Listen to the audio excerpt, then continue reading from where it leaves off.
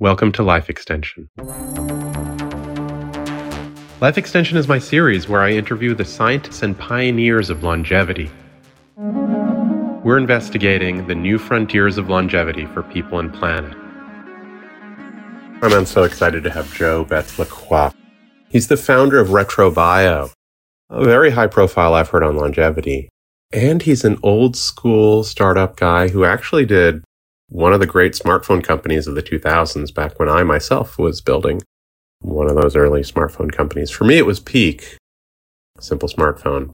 But you'll hear from Joe what he was working on and how that took him through his journey working on mice, automation, and now to what I think you could call big data for discovering life extension technologies and compounds.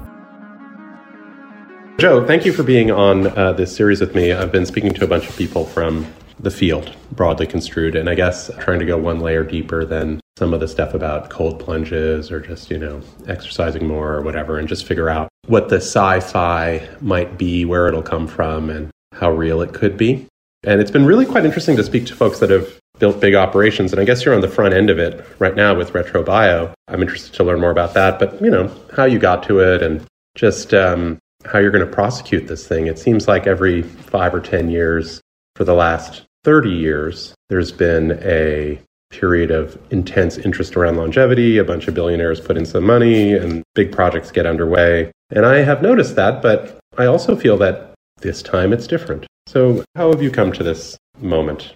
I think it of course feels different to me because I'm more involved than I have been in previous times. I think there are also real differences that are happening, like structurally and also just in terms of where biology is. And I think a lot of things are coming together at the same time that is going to make this one really exciting. So I guess just backing up to me personally, I got pretty interested in longevity biotech right after the liquidity event from my first startup, which was OQO, making these tiny PCs basically that fit in your pocket that ran Microsoft Windows. You know that we share that in common, Joe. I also, 15 years ago, started one of the early smartphone companies called Peak. We were this $50 simple device, cloud connected, email, Facebook, Twitter, messaging, whatever. And OQO was one of the companies I quite admired. There's also like Joe Britton, those guys were working on their hip top thing, and you all were kind of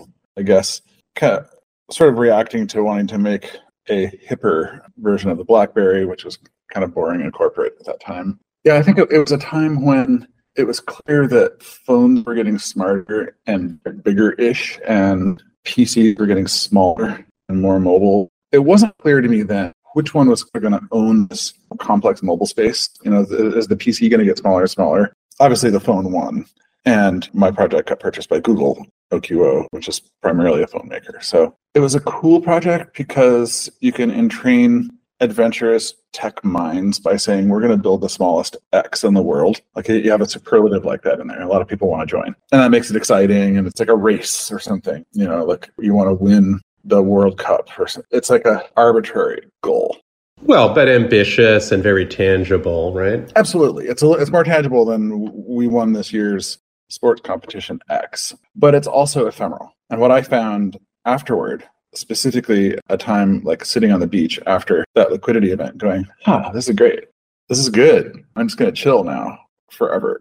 Was looking back on it, did it do any good? And it was like, I had the same kind of cynicism about it that I think that if it was like we gathered everybody together and we won a particular competition and then it's over and then 2 years later, it's forgotten. I was fast forwarding and like 2 years from now, most of those are going to be in the landfill because Moore's law continuously crushes and destroys all computing technology. It has to keep outrunning that constantly moving bar of function. What did I do? Like I created a bunch of things that delighted a few sort of wealthy salespeople and various other kind of special niche application things with the smallest thing, but transiently, not as like a fundamental enabler of a deep human need. And so then I started looking for what is the human need and why human and like what are the needs? Damn, what am I doing and why? I know the feeling. That's where I was at that point. I know the feeling. I mean, the power of technology, but where to apply it maybe is the question you were asking around that time. And I don't know, I mean, did that take you to biology? You didn't come from that kind of background. I mean, I myself was sort of an academic, and then I left the field, and that's, then I was in mobile phones and smartphones and stuff. At some point I came all the way circling back and thought, well, I should probably use the stuff that I've learned to have some kind of impact. I guess that's kind of where I am now. Biology seemed like the area. That's the path you were on? In grade school, I got really into electronics. I started supporting myself doing that in high school. So I think doing a bigger project like that, like a, kind of globally famous venture funded project, it made sense to some degree for me to do it in something that was a really comfortable idiom. But one of the things that really drove me early on was, since I grew up in the Pacific Northwest rainforest, like those trees, those forests, they're incredible. Like in Oregon, there was something deep in my soul that just really cared about them. And I saw them, they're like thousands of years old, and they're just getting cut down to make toilet paper out of. And that, it just bothered me, So like a big chunk of me was like, we have to save the earth. I got the first degree from Harvard, environmental geoscience. I got pretty deep into earth stuff, earth science. I really like fast forwarding things, like imagining where is this going to go and how big could it get? What's the max? There's a phrase that we use here at Retro, maxing. Just think about all kinds of things. Like, what if you just start maxing that? And all of the roads from environmentalism, if you max them, they basically point to like the perfect environmentalism is the extinction of all humans in every direction. Like, well, how do we stop this particular ecosystem from getting destroyed? We'll get the people out of there. Like the people are like, by definition, they're kind of destroyers of nature.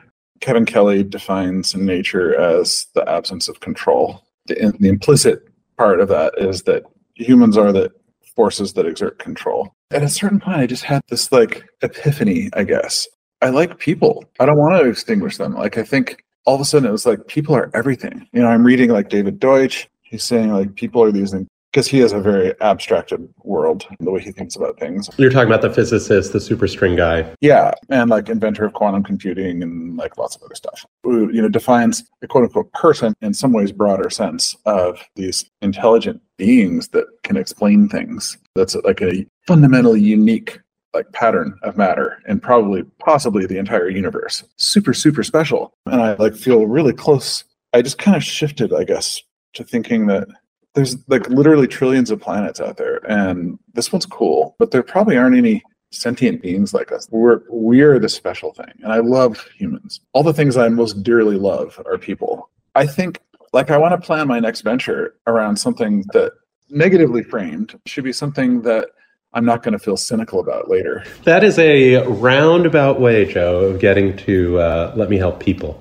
In what I do next, a very intellectual argument for the, hey, I just want to help people and make their lives better. But I mean, you're kind of coming around to that. And I think for deep reasons, I don't think there's anything quite like human experience and intelligence in, we haven't found it, maybe octopi or squids or something, alternative forms of intelligence. But like, we just haven't seen anything that's in the ballpark. And surely it would be a sin to extinguish humanity, right? I mean, I guess that takes you to, okay, well, how do we live longer, live better actualize the potential?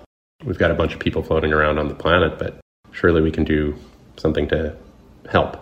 It helped me focus. Since I love humans, it's a place to come to, starting from being like a very like introverted, like hyper nerd kid. Wow. Like my utility function is around humans being happy and thriving. So I think, my analysis then was like, what are the differential effects that cause more or less human happiness? And like, I mean, I don't know, there's this Kahneman effect of the negative is massively over evaluated compared to the positive. So my mind immediately goes like, well, what's the inverse of that and how do you get rid of it? And there's just so many kinds of human suffering. There's like people bombing your city and germs in your drinking water and mosquitoes that kill your kids and hunger. And so like going down the list of these things, and I like massively admire people like Gates Foundation or whatever going after things in a very utilitarian way like that. Okay, malaria, that's possibly the largest addressable form of human suffering. But I'm a nerd kid. What can I work on that can actually have an effect? A lot of these things are just like, mosquito nets, or like there's just really cheap ways of dealing with them. And like a big category of them just come down to like development policy.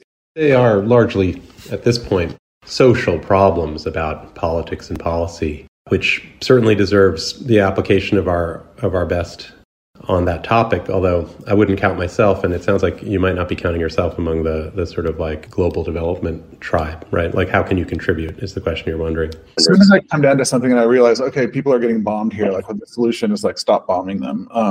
And then so many of them reduce down to like, okay, politics is basically the solution. And the need is for diplomats, basically. Okay, but Joe, all right, we've motivated properly. We know you're going to work on longevity now, so let's start finding out. And you know, there's a couple hops that take you to retro, right? I mean, I guess you did some biohacking. You started working in molecular biology around gene sequencing, maybe, or something along those lines. Talk to me a little bit about like the steps and through Viome as well. I mean, like Viome, I think I would have imagined another essential ingredient in accelerating development on all these themes, right? It seems to me that's your stepwise path to retro.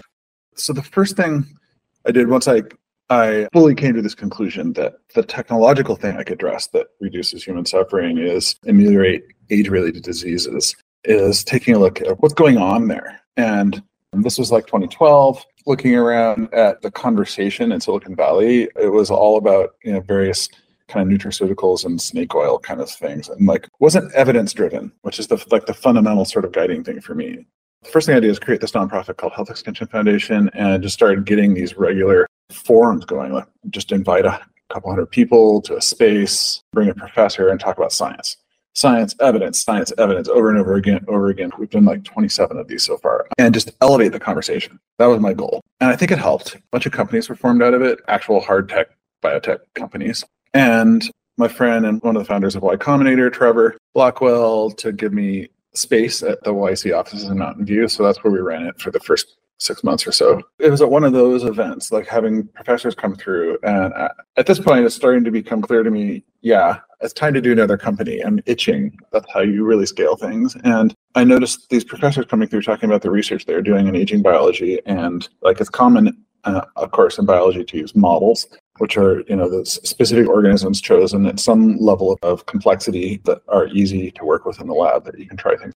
Like a worm or a mouse or an animal. The word model sounds technical. Yeah, the canonical ones are like yeast for single cells, worms, C. elegans, flies, like Drosophila, fruit flies, fish, which traditionally zebrafish in biology, but more recently there's a new fish species people used to study aging, killifish, and then mice and rats. The thing I noticed in these lectures from the academics was, like, in my view, you discover these fundamental mechanisms, for instance, like Cynthia Kenyon, kind of start off this whole recent kind of unfolding of aging biology as a legit discipline in academia in the 90s with her discovery of DAF2 in worms, which you can modify one gene and double the lifespan of an organism. What? Okay, that means lifespan must be something you can modulate. That means it's open season on being able to modulate lifespan in humans. And that's in worm. And so then you imagine this sort of step-by-step echelon of, okay, if it works in worms, does it work in flies? Okay, that means that there must be some universal aspect to it. Okay, does it work in fish? Does it work in mice? Does it work in humans? Like a march, right? Step by step, ultimately toward the goal. And the goal is to make human lives better. And so what I saw in these lectures was that they would start at some mechanism, say go yeast to worm, fly, and then like, okay, that's cool. This works. They publish the paper in Science or Nature or Cell, and then they go back and find a new mechanism. And like, wait, why did you stop? I see this road going to good, and you're stopping the road and going back and starting over. Well, because mice are a giant pain in the ass to work with. My grad students hate it. It burns them out. They want to switch groups if I say you have to work in mice. Why are mice so hard to deal with? Oh, they're expensive. It's finicky. And so I was talking to Trevor about this. Like, here's a blocker, it feels like. And he was like, that looks like a tech problem. Why don't you fix mice? You know, this sort of the delightful arrogance of Silicon Valley entrepreneurship of the, like, you look out into the world and see something that you happen to disagree with and you call it broken, and then your job is to go fix it. So I went around and asked a bunch of the people working with mice, what's broken to you?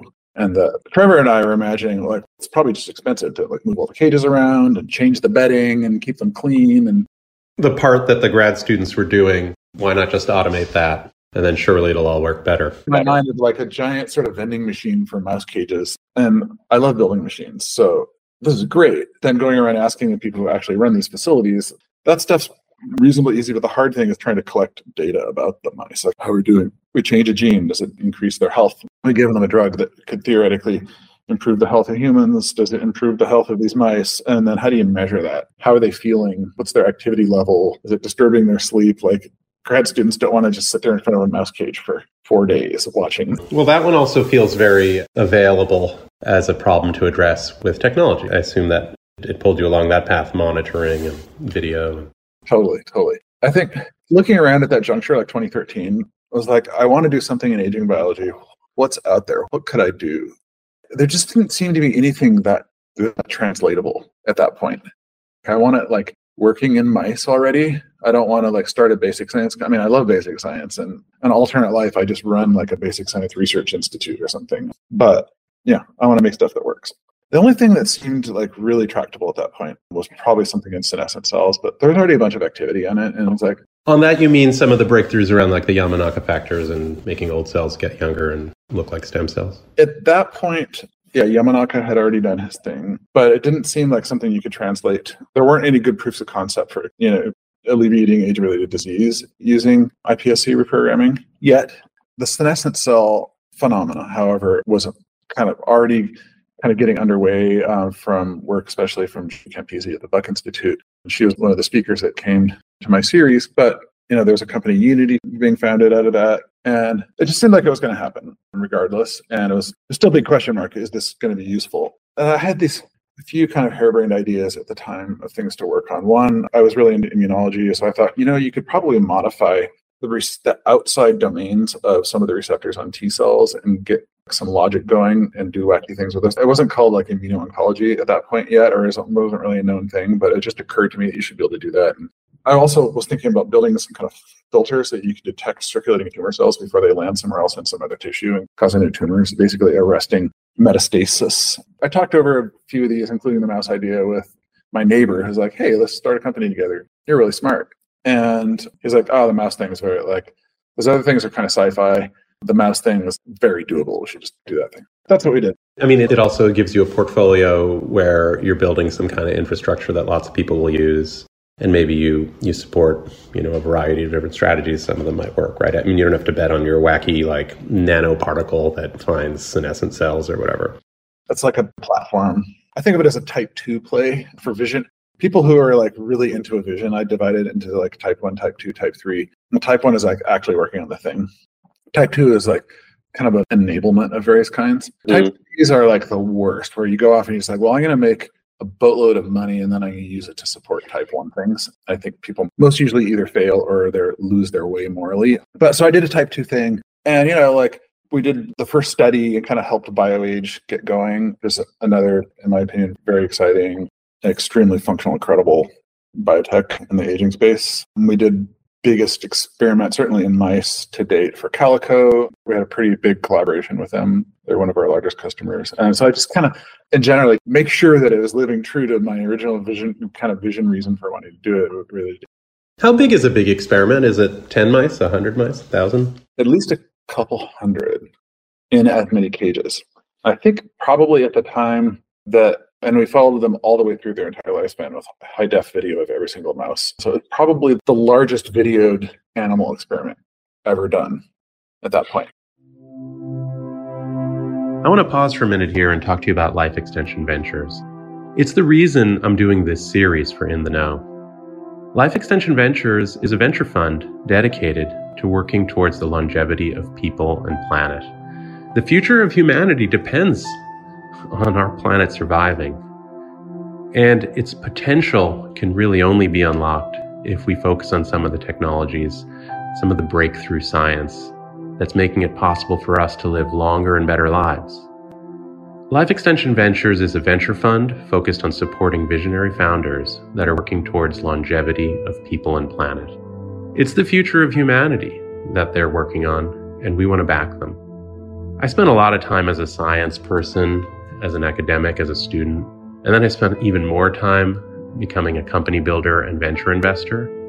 And with Life Extension Ventures, I'm bringing both of those things together with my partner, Iñaki Berenguer. It's got a similar story.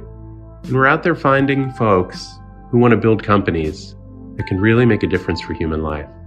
We'll need this planet if we want to survive, And we'll need to focus on these breakthrough technologies if we really want to unlock human potential. So here we are doing it, and sharing with you in this episode is some of the breakthrough science that we've been learning about and trying to back.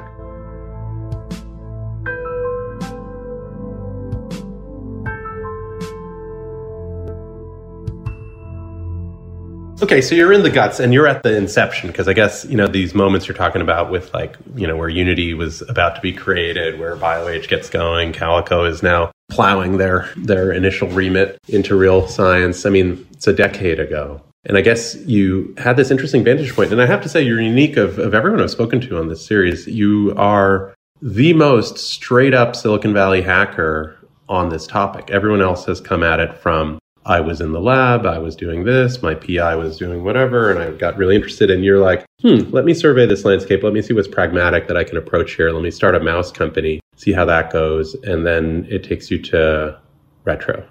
The acquisition from Recursion was shaping up, and I started thinking about, okay, what's my next gig going to be? And this time, I want it to be 100% aging biology. I want it to be a type 1 play instead of a type 2 play. And looking around, holy moly, it's gotten really hot out there. Like, there's just so much good stuff in terms of types of biology that seemed ready to translate that academics had been working on. Like, how far it had come in the 7 years or so. Help me map it. So as you were looking at it, because it's not so long, and it's kind of the world I'm looking at now too. I mean, one of the ways to break it down, I guess, is hallmarks of aging, or what people think are the basic mechanism, or what do you think are the areas that have developed well, which have disappointed? Let's do a little map. I mean, hallmarks of aging is a great example. The beauty of that paper, I mean, there's people like to criticize it and like to idolize it. There's a lot of noise there, which I don't necessarily take sides on. But the thing that delights me about it is that it looks at mechanisms. So it thinks about aging in terms of aging mechanisms, which I think is powerful. But especially, it says something deserves to be a hallmark of aging if you can cause this mechanism to be increased in its intensity and aging gets worse, and you can block this mechanism and aging gets better as measured by some objective metric of some kind biologically. And that kind of delights that same part of me that was feeling dissatisfied earlier in the conversation around aging, which wasn't very evidence-based. So this is just purely mechanistically evidence-based. And all of the items on there were things that you could modify and measure that related to age-related diseases. Just that is a huge step forward. The other things that happened also in the meantime, while I was doing Viam, were NGS got really good and cheap, and single cell happened. NGS was already going okay, but the Moore's law of that kept going exponentially. But then I think the biggest tool that emerged was single cell, to be able to look at the gene expression profiles of cells on a single cell basis. There's this sort of march, as I see, one of the fundamental stepping stones or building blocks of biology have gone from, okay, there are genes, it's DNA, here's how DNA works, here's a gene, then to, okay, let's sequence an entire genome. And that finally happened around 2000-ish. And that's, okay, now we have the genome. We're done.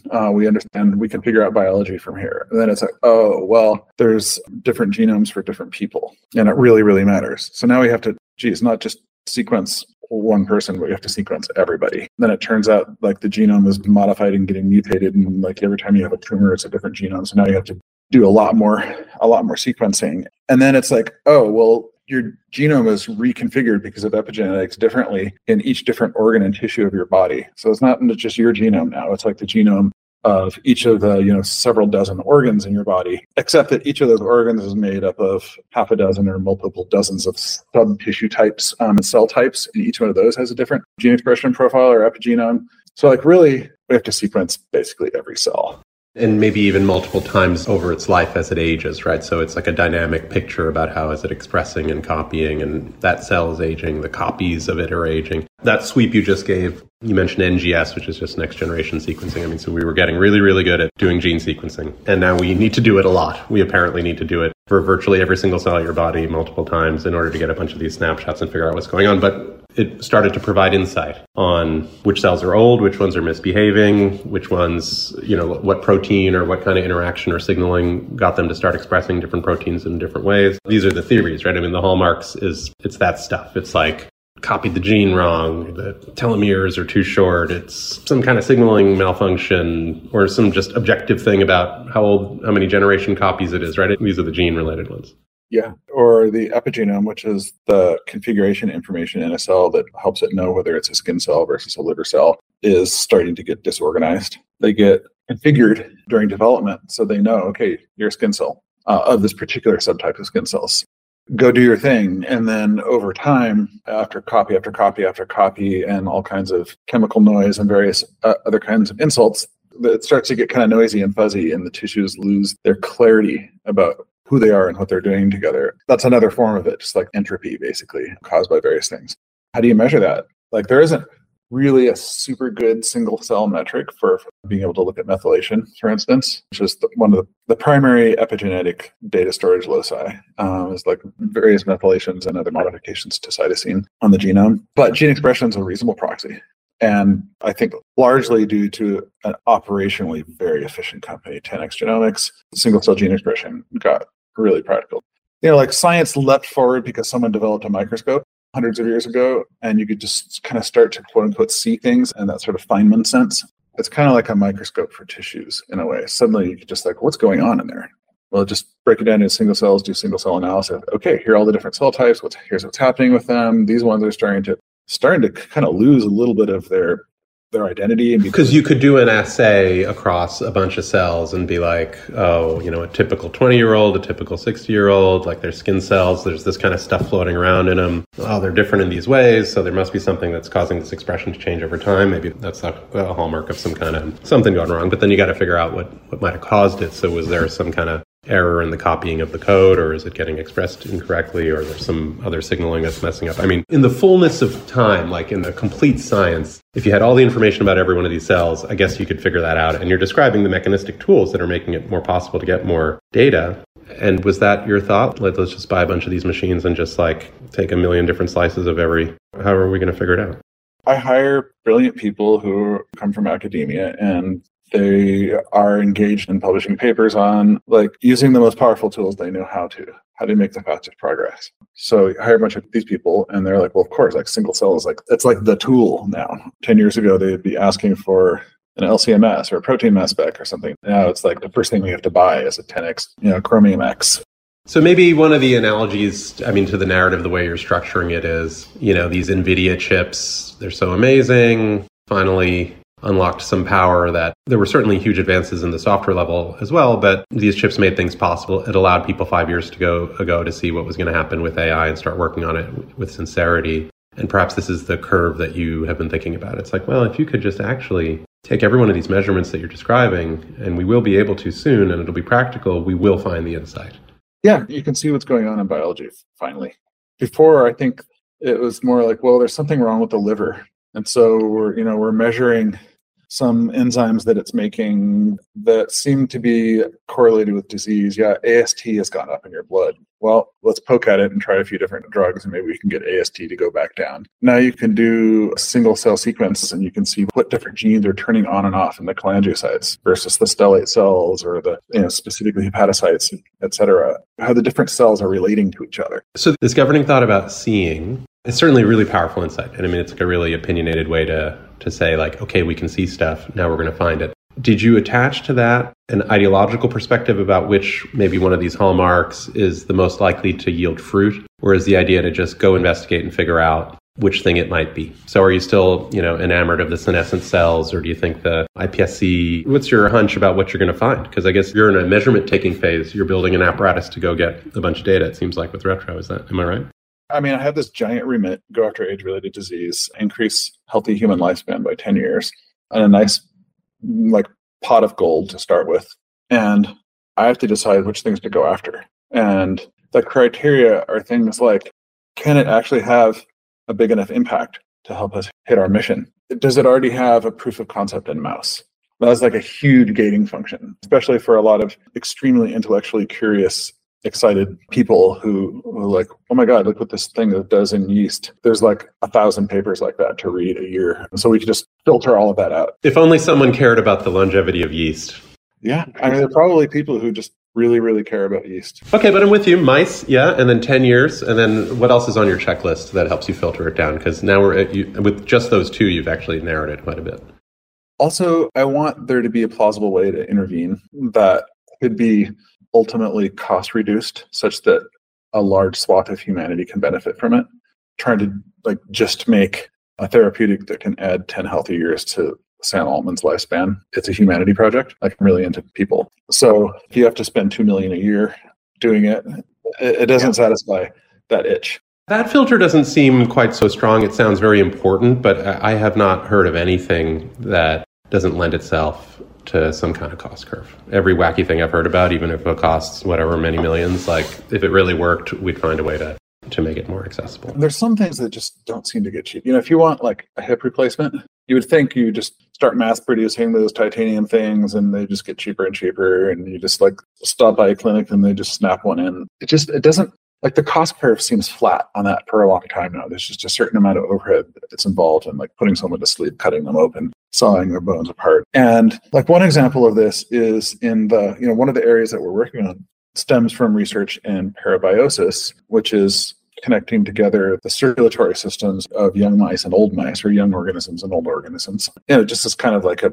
wacky experimental hack. I can't imagine the person who tried to do this. It requires quite an imagination, but it's just shocking how much younger the old animal gets when you sew it to a younger animal. It's a grisly experiment, and we don't do them here, but it's been done enough times and studied pretty well.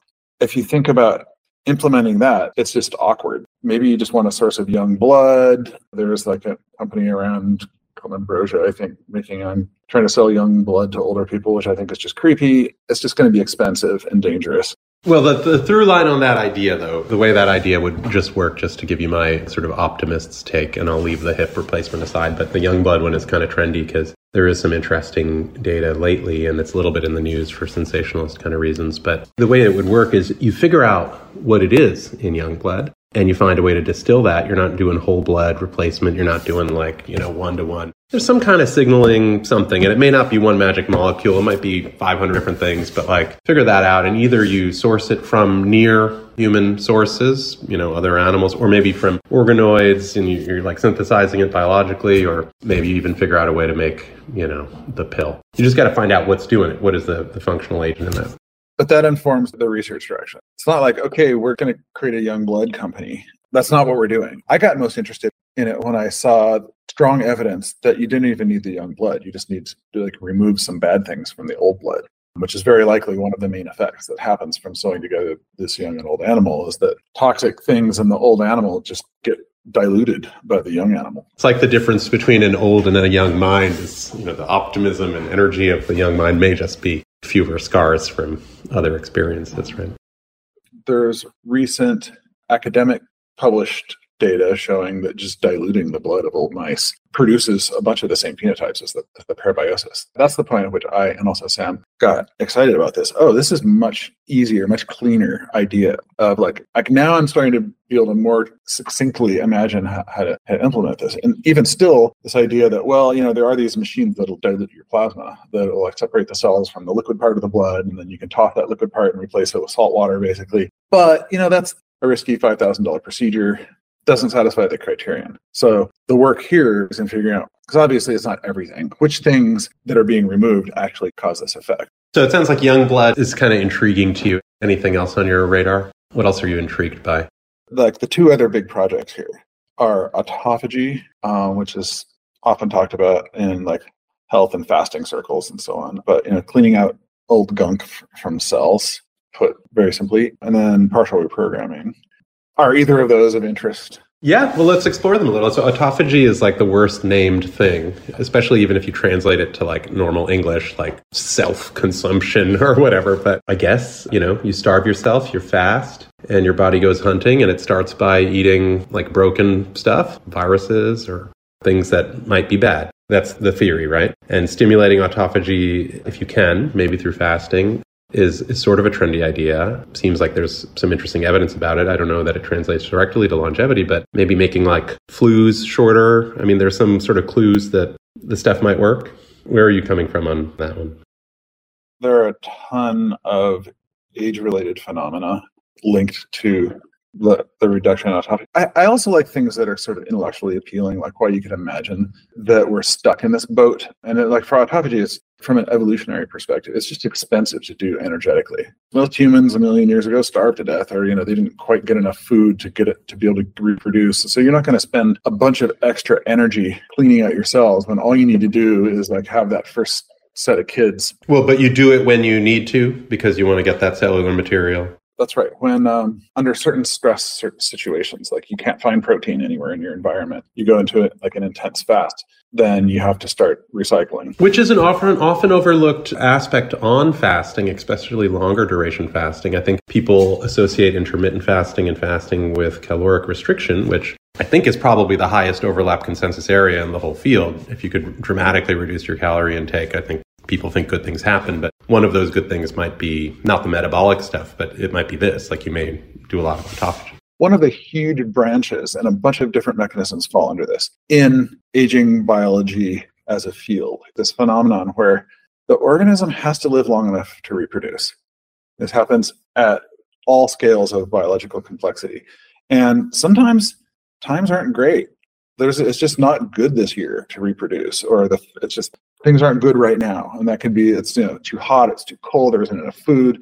And then you have to stretch things out a little longer so that then plants do this, all kinds of things do this, where they'll just kind of stop and wait for it to get better. And so this stretch out phenomenon, you can see it at a lot of different levels of complexity in biology. Hibernation, big animals. Some people study hibernators specifically for that reason, because they have a mechanism for drawing things out. But that's... You're interested in that one, but the question is, how do you trigger it, accelerate it, target it at the right stuff? We can talk about it as this one very hard to pronounce and hard to spell word, but it's actually dozens of different phenomena happening at different subcellular mechanisms. There's proteasomes, there's phagosomes, autophagosomes. So, I just want to warn against massively oversimplifying it. You can't just upregulate it because there's homeostasis going on where it's carefully regulated. You don't want too much, or it's eating up too many of the proteins that are useful. You don't want too little because then they all build up.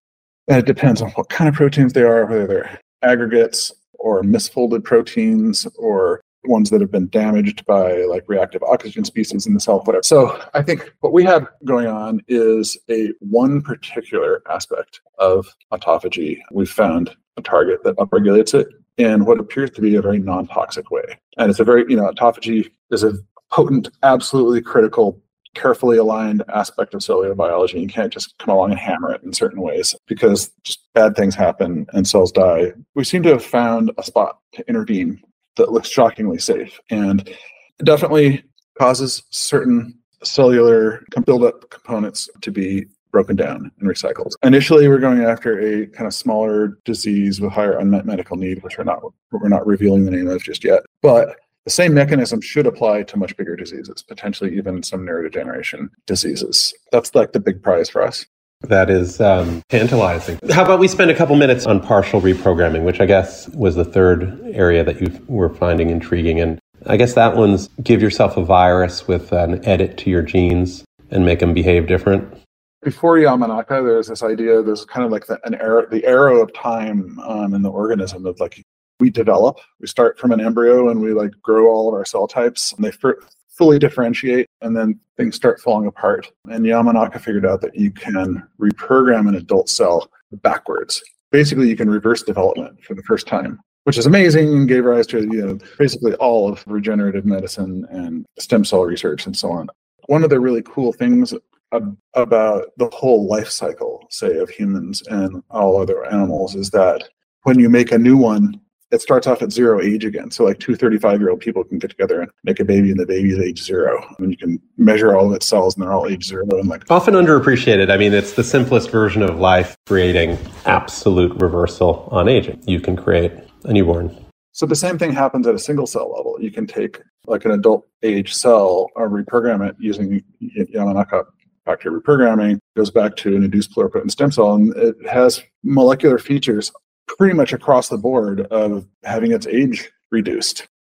Obviously, if you reprogram all of your cells, they'll forget what their roles are, and you won't have skin and bones. Which I think was the scary, early experiments, right? It was like this magic potion, sprinkle it on, and then you melt, more or less. Or the mice melt. Blob of protoplasm, or you get these kinds of tumors called teratomas, where each one is just basically trying to grow a new mouse, like right there. It's creepy, yeah. However, our advisor, Alex Ocampo, in 2016, published this landmark paper showing that these two phenomena of losing the cell identity and losing characteristics of age can be decoupled to some degree. So if you start partially reprogramming a cell and then stop and let it return back to its adult state, nonetheless, some aspects of its age are wiped away.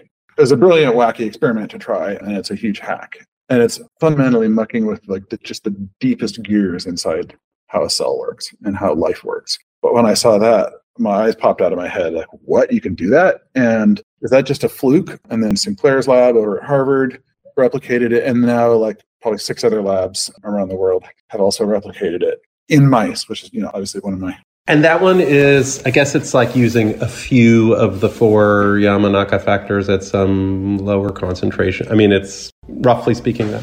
Yamanaka selected his factors based on the very straightforward criterion of I want to get back to induced pluripotency. I want to form a cell that can then replicate itself and also is able to be differentiated into each of the 3 major germ layers.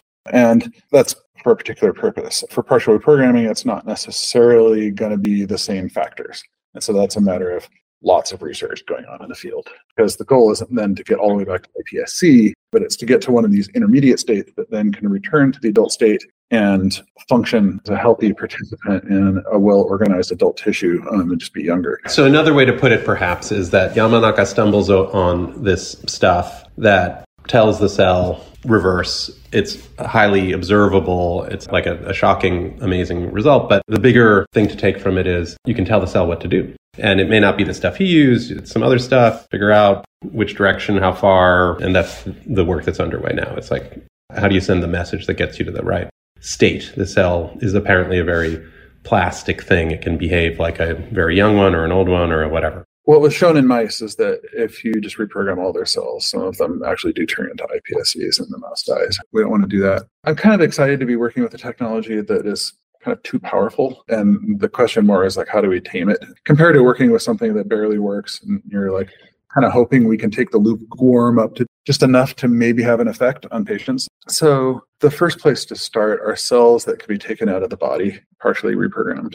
The blood. Yeah. Then you can check to make sure that you haven't created some dangerous cell type before you put it back in. And you can do a lot more intense things to it that are less specific than if you're putting a drug into a body. You want to make sure that, for instance, if it's viruses, one of the things that Alex Ocampo said when he was here's why I decided to work with Retro. So many people were coming to me and saying, we want to take Yamanaka factors and put them into a virus and then give them to people. It's the obvious path for how you partially reprogram people, but you just kill them. And I was the one who seemed to express the most concern around, wait, but we have to figure out some way of making this incredibly safe. And that's the first place to start. What about skin? I mean, skin's interesting. There are a bunch of really difficult problems with skin. One is, how do you access the cells in it? They're right on top. They're right on top, but they have this very durable, waterproof, incredible, wonderful layer on the outside that keeps us alive and that is resistant to almost anything going through it. It's not like bark on a tree, though. I mean, stuff does get absorbed. All those lotions and creams and UV rays and stuff gets through it. Small fatty things get through. Small or fatty. So if you have, if you put some oil, it'll soak in. DMSO, small molecules will soak through, but if you have most of the ways that people get Yamanaka factors to express or things like them in cells is by introducing genes that get translated. And you can also introduce proteins. That works too. But proteins and genes are big and they don't go through skin. Maybe you could dose something systemically by a virus and you have your virus happen to be just incredibly perfectly targeted to just the skin cell type. It's going all throughout your body. It's this all throughout your body thing again, which is the dangerous part. And that's sort of more long-range program of ours that we call our in vivo program. Otherwise, to access the skin, pretty much like what other people are talking about, are using arrays of needles. where you have like, say, millions of needles and some sort of patch and it like punctures. Which, by the way, is not bizarre. I mean, patches as the transdermal delivery of drugs is, pretty far along at this point. Yeah, but most of the transdermal patches are, something like fentanyl, for instance, that's a small molecule. It'll soak through your skin. They're just now starting to be ones based on microneedles, but it kills a whole bunch of the cells. There's like a bunch of damage that happens. The closer together you put them, the more of all the cells it's going to kill. The farther apart you put them, the distance it can't diffuse to the cells it hasn't reached. And there's kind of an iron box there. Well, that sounds like an interesting problem someone ought to work on is viral skin stuff. Because if that could be figured out, it would give you a pretty safe playground. But apart from that, it sounds like you have a couple of other interesting media to play with. Can I ask you, so just to go all the way back to like super personal, so now it's been 10 or 15 years that you've been working on longevity. You've met a lot of the leading figures in the field, top to bottom. Early on, you mentioned Cynthia Kenyon, and here we are all the way into Alex Campo. And what's in your medicine cabinet? What's your diet? What's your... Me personally? Yeah. I assume you get this question every time you talk to anybody and say you're working on longevity. They want to know, okay, well, what should I do? What should I take? And you are not a doctor, nor will you make a prescription, but I am curious, what do you actually do? I was just recently participating in the Wall Street Journal's Future of Everything Festival. And then afterward, they had some folks who like to do TikTok. They're like, hey, you want to do a TikTok video? I'm like, that's the kind of thing my daughter does. I don't know anything about it. And they're like, no, it's fine. I give them a little interview and they turned it into this thing that apparently has like tens of thousands of views on it now. Basically, they're like, what do you do? There's basically one thing that works really well right now that is a fairly transformative anti-aging medicine. Exercise. And they're like, oh, really? That's terrible. Boring. Sleep more, exercise more, eat less, and have more friends, right? Basic. And it's hard to pull off. I mean, like, when people say eat less, they mean eat a lot less. When they say exercise more, they mean exercise way more than your average person is doing. Not to the point of injury, but just like the average person's not even close. Sleep more, I think, is underappreciated, and it's kind of easy to do. And then, have more friends. I don't know. It's probably a mixed bag, but and no bad habits, right? Okay, but those are pretty basic. So then you didn't go viral on TikTok because you said that. Yeah, I think it was just the shock value of, hey, there's something that works really well. Oh, that. I see. You had an antiviral video. Well, what's in your medicine cabinet? Do you take a multivitamin? Any nootropics like phosphatidylcholine? All those things in a multivitamin were discovered. What if you removed this thing from the diet? Does somebody get a disease? Okay, if you take vitamin C out of the diet, they get scurvy. Therefore, vitamin C is necessary. It doesn't necessarily mean that having more of those things does any good at all. And I eat a really varied diet. Eat vegetables, don't eat very much meat. NAD, resveratrol, metformin, rapamycin, peptides, testosterone, other hormone interventions, stem cell injections. I'm kind of rapamycin curious, I guess, but the experiences I hear from people is that it doesn't feel very good. I did hardcore caloric restriction for 6 years, and they were some of the worst 6 years of my life. Like, it just... How'd you do it? How'd you get yourself to starve? There's two different basic strategies for doing caloric restriction. One is to count all your calories and reduce them to some value X, which I tried, but it just made me incredibly neurotic because then everything I picked up, I had to somehow figure out how to quantify and read the label or ask the people who made it, which is like awkward at dinner parties. And the other is to pick a weight and then eat less until you're at that weight and then eat more if you're above that weight, a very rare occurrence. That one worked for me. So I just weigh myself every morning. I just did this sort of gentle slope. I just ate less. I avoided that thing that people do in diets of just trying to lose way too much weight too fast, supposedly bad for you. And then just got all the way down to this target weight that was like about 10% below my like leanest kind of lean 18-year-old weight. If I went above a certain threshold at any given time weighing myself in the morning, then I just fast for 24 hours. And then I just, after a while, I just learned, if I have this piece of cheesecake, I'm going to go over tomorrow morning, then I have to fast for 24 hours, and that sucks, so I'm not going to do it. And I just got into like a pretty stable grind for like 6 years. It's neurotic, constantly thinking about food. So many survival circuits in your brain, at like all levels, reptile brain, the mammal brain, the primate brain, like every one of them has their own favorite ways of getting you to get back on the wagon and start eating again. It's just unpleasant. So this bedrock of the completely obvious stuff, the good behaviors, you have tried to practice that. And it seems, we're on video right now while we're talking. It sounds like you're probably not a hell of a lot higher than whatever your target weight had been. But no interventions. For that, you're going to wait for one of these studies to come through. I'll do basic things like omega-3s and turmeric and ginger and a few basic things that are probably tweaks that, both my parents started getting arthritis when they're in their 30s. So it's something that I am constantly on the lookout for to keep, make sure that sort of. Oh, okay. Well, so, see, like meaningful quantities there, or you just like eat a lot of Indian food? Turmeric, you could be taking like 10 grams a day in a water, and just like a shake. No, I definitely take turmeric supplement pills. The ones I just looked in some of the clinical trials that showed statistically significant results for people who had osteoarthritis, and then just went and sourced the exact same supplement they used in the clinical trials at the same amounts. Again, highly evidence-driven. And then fish oil, I guess you were mentioning some fatty. Yeah, I just seen so much data on fish oils being healthy. I apply kind of a risk-reward ratio thing. It's something really brand new and kind of weird, and very few people take it, and the evidence is shaky. Like, I'll just wait on that one. But if millions of people already take it and there's a lot of good data, then sure, why not? Amazing. You're not the only one. Having spoken to so many folks working at the frontiers of this field, it's quite surprising. Folks are quite selective about which things they put in their body. I think it comes from just like working in the field and having quite a lot of data on both sides that gives you pause before believing the latest, greatest thing that came through. Yeah, for sure. Like lots of things just don't work. You do research, you try and experiment, you look at the data, you get a negative result. A lot of how people govern their lives and the choices they make are around things with a strong narrative truthiness. This sounds like it should work. It makes a lot of sense, therefore I'm going to do it. Being in research for a while after you've seen and tried things that seem like they should work and they don't, you're just like, a lot of things don't work. Totally. When can we stay tuned? When do you think you're going to hit some kind of milestone and tell the world what you found? You must have some kind of internal timeline. We threw it on the gauntlet late last year and said that we're going to have an approved drug out before the end of the decade, to like wide eyes from some people.